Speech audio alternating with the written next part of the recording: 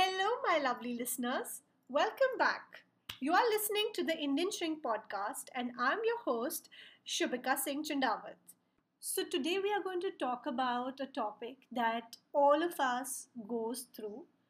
It is something that is completely unavoidable, and at the same time, it's just something that you have to learn to manage in your life. When I say that it is common to all of us, I am literally mean all of us, including a 2 year or 3 year old child. So you can imagine how this is something that cannot be escaped. It is going to happen at some point in your life. So without stretching it further, let me reveal it to you. Today we are going to talk about stress. Yes, stress. You've heard it right. Um, Stress, like I said, is extremely common. And in fact, in today's time, in today's day and age, I think this is a word that all of us hear everywhere all the time.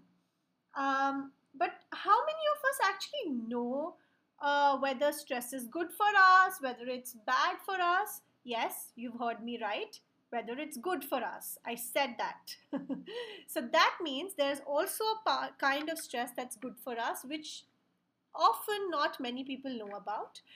And there are, of course, different types of stresses because depending on the type of stress, the management also differs. So, yes, today we are going to discuss about all of that, different kinds of stress, the types of stress, what is good stress, what is bad stress, and how to manage it all above everything. Okay, so let's get started. So, what is stress? Stress is a physiological or a psychological response to anything that is internal or external. Okay, um, it's a response to a stressor. A stressor can be internal or external, as I mentioned. Stress involves changes affecting nearly every system of your body, okay, which ultimately influences how people feel and behave. All right. Now, stress is a normal reaction which a lot of people do not know about. It's a normal reaction to everyday pressures, but it's important to remember that it can become unhealthy when it starts upsetting your day to day functioning and other aspects of your life. So, if you have stress related to some topic, some issue, some area in your life, and if it starts permeating into other aspects, you do know that it is unhealthy then. You do know when you are not able to sleep because of that one little issue that's been happening at work, so to speak. Okay. Um, so that's something that we have to keep in mind. Before I get into the different types of stresses, I definitely want to let everyone who all my listeners know that stress is a biological response to survival and stressful experiences are a normal part of life. Please, I'm repeating this statement again and again. Stressful experiences are a normal part of life, and the stress response is nothing but a survival mechanism that basically primes us to respond to threats. So, this basically means that one can never have a stress free life, but certainly can lead a stress proof life. Okay, we all need to remember this. There will never come a time in your entire life when you'll say, oh, I'm stress free. But maybe you can learn to lead a life that is stress proof by following a few of the techniques that eventually I'm going to talk about. Now, you have to also understand that people respond differently to stressful circumstances. So, a situation that I might find tolerable can become a source of chronic stress for you, or vice versa. So, that's something that we need to become considerate about. Not see everyone's issues or everyone's stressors as from our point of view, because like I said, what can be stressful for me may not be stressful for you at all. um, Everyone has a different threshold in life, and everyone has a different history, and all of that determines how you receive stress in your life, and how is it you learn to manage or navigate through that stress. Now, stress is basically, when people hear about stress, it always sounds like, oh my god, it's bad all the time, it's bad. But that's not true. um, there is also something called a positive kind of stress, which is in psychology called eustress. um, Eustress is nothing but actually it's a kind of stress which is short term, and it is motivating, and it increases focused energy, at times even improving a performance, and most importantly it is perceived within the coping abilities of the individual.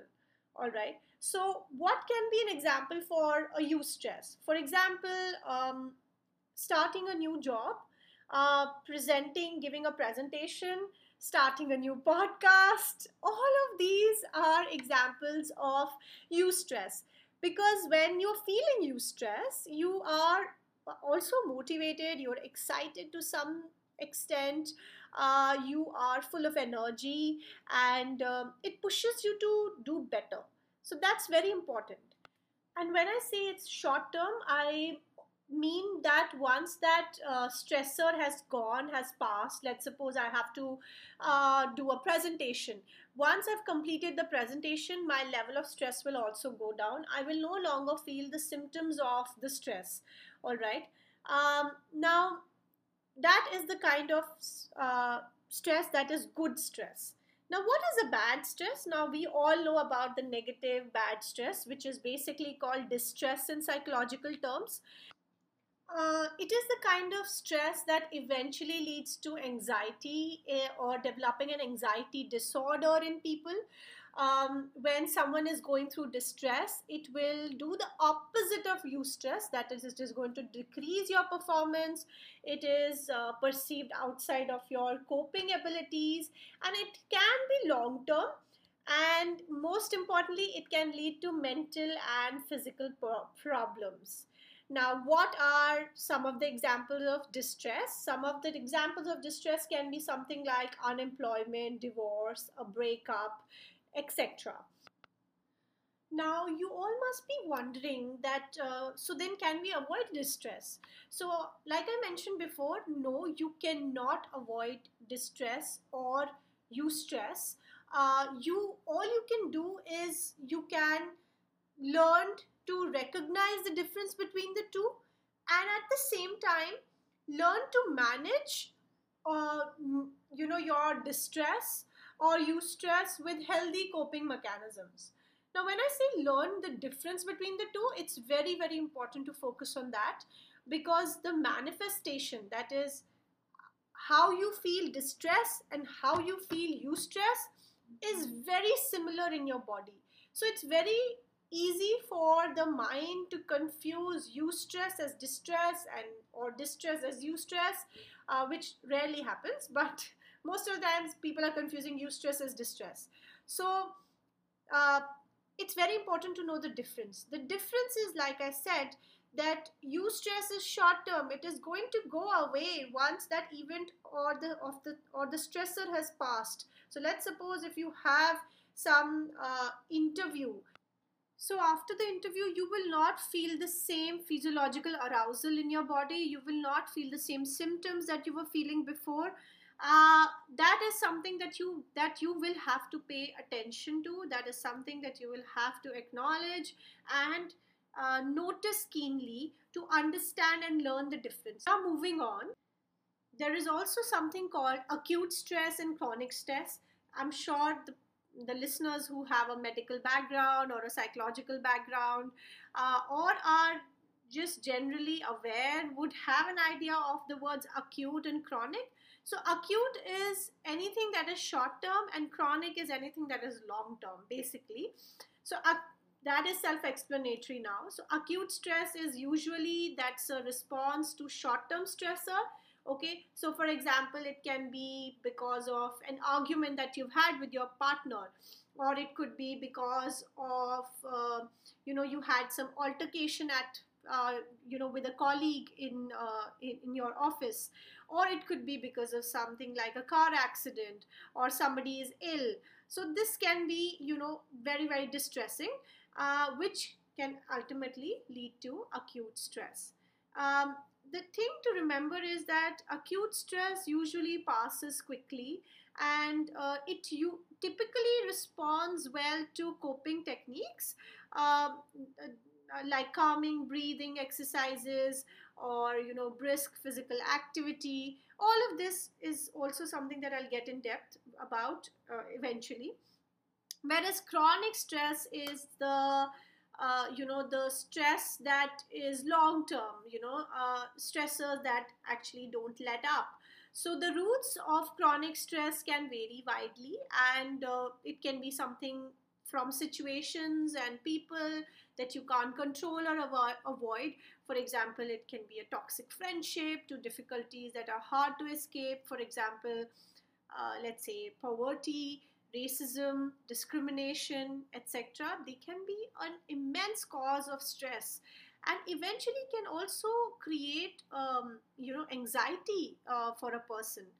Um, Anxiety is when the stress is going out of hand. That's when you start feeling anxiety. So that's just happens most of the time because of chronic stress, the stress that has been there for a long time, or a stress that is not managed well. Okay, so any of that can lead to anxiety.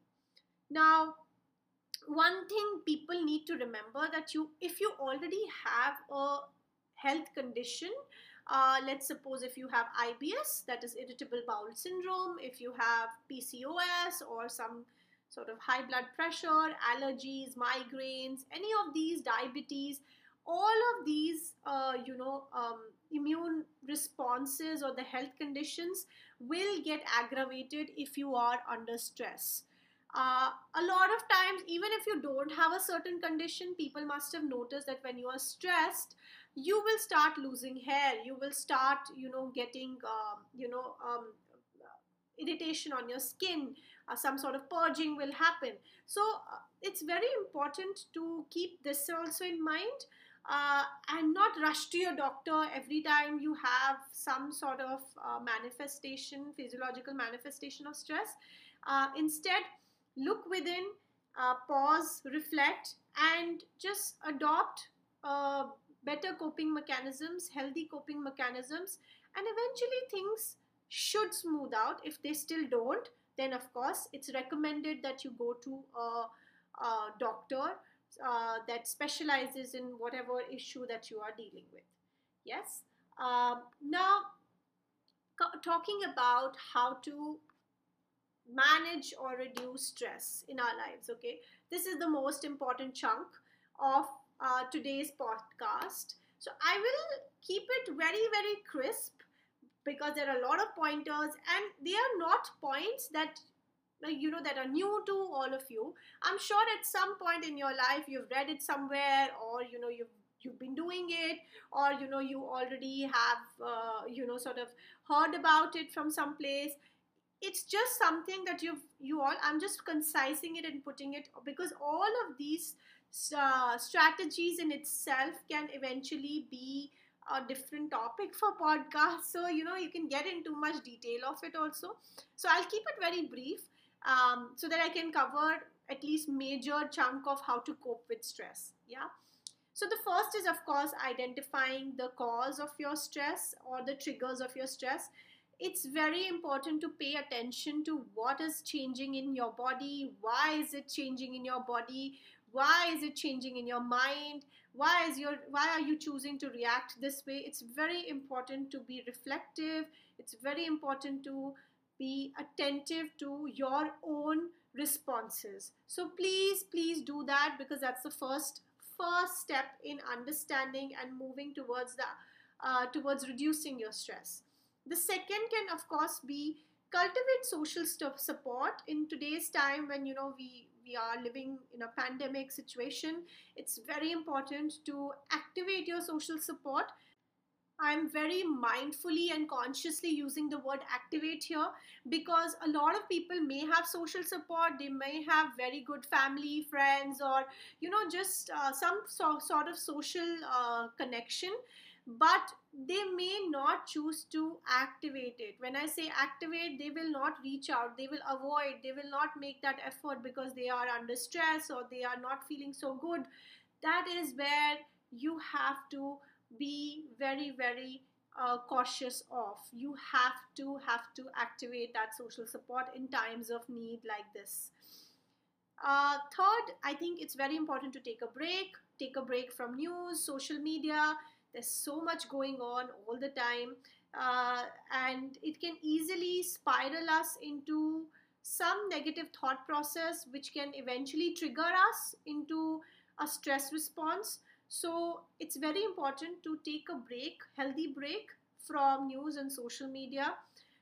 It's also very important, when I say take a break for yourself. So you need to also, that leads me into my second point, you need to also take out time for self care. Self care is not basically sitting in your room and scrolling through your phone or social media feed. That is not self care, that is escaping the reality. Self care is very, very conscious, when you're indulgent with yourself, when you are aware of how you're feeling in the moment, you're in the present. That's very important. So it's advised to at least take out 30 minutes, at least 30 minutes every day of your day, to you know take good care of yourself. It can be anything. It can be a long bath, it can be just sitting quietly, it can be taking care of your pet, it can be sort of doing some skin care, it can be reading a book, it can be anything for that matter. But remember, the idea is for you to be conscious about the present moment rather than escape that. Okay. Sleep. The most important point is sleep. People take sleep very lightly. You have to make sure that you sleep on time. You practice sleep hygiene, which can be a topic that I would love to explore in the next podcast. But for now, I'll just keep it very brief. Sleep is very important because sleep is connected to your mood, sleep is connected to your appetite, sleep is connected to a lot of other things. So it's very important to have a good restful sleep. Next point can be relaxation exercises. There are many, many relaxations exercises. Uh, you can do some muscle relaxing exercises, you can do meditation, you can do some grounding exercises. There are different forms of relaxing oneself. You can pick the one that best suits you. Next, that brings me to an subtopic of that, offshoot of the same thing, that is meditation. Meditation is again something that helps reduce stress, and it's been scientifically proven. So I would recommend that if you are not in a habit of meditation, please start now. Please start today. It's never too late, and it's not so complicated as everybody makes it out to be. It's very, very simple. It's just sitting in silence and being aware of your breath work, or being aware of the current moment. That's all. That's all meditation is. There are different ways to sort of ease yourself into the process of meditation for beginners. Please look up, please find the right resources. If you want me to talk more on this, please write to me. I will definitely talk extensively on meditation also if you want. Next is get physical. Please, you have to exercise. Even if you're living in the time of pandemic, if let's suppose you cannot go out, you are quarantined, or you are taking proper measures, safety measures, then make sure you work out in your room itself. You can do some skipping, you can do some jumping jacks, you can pace up and down your room. At least 10,000 steps is bare minimum one should do in a day. If you're not even doing that, you have to start today, because being physically active is something that's going to really, really take away major part of your nervous energy, major part of your stressful energy that gets accumulated in the entire day. And one very important way of strategy of dealing with stress is definitely practicing gratitude. You should count your blessings. Oftentimes we forget to do that. We may be aware of it, but we just do not acknowledge it. So acknowledging that we are blessed, or that we have certain things in life. When I say certain things, it's not just materialistic. You can be grateful about anything, but make sure you are grateful about the things that have affected you in that day rather than keeping it abstract. For example, don't just be grateful that I'm grateful for having food on my plate. That's very abstract. Keep it more specific. Be grateful about, that yes, I'm grateful that today I ate my favorite pizza, and I was craving for it since last 1 week. So that is more specific, right? So be grateful. And lastly, and the most important point to keep in mind is that if you still see that you are not able to manage your stress levels in spite of doing all these things, in spite of understanding, paying attention to your triggers, it's advised that you please seek professional help. uh, it's very important that you do not take this lightly. So, yes, that brings us to the end of today's podcast. Please share your feedback. Write to me on my email address, which is given, or you can drop a text on my Instagram page. If you want me to cover newer topics or you have some feedback about the podcast so far, please do share and stay tuned to the Indian Shrink.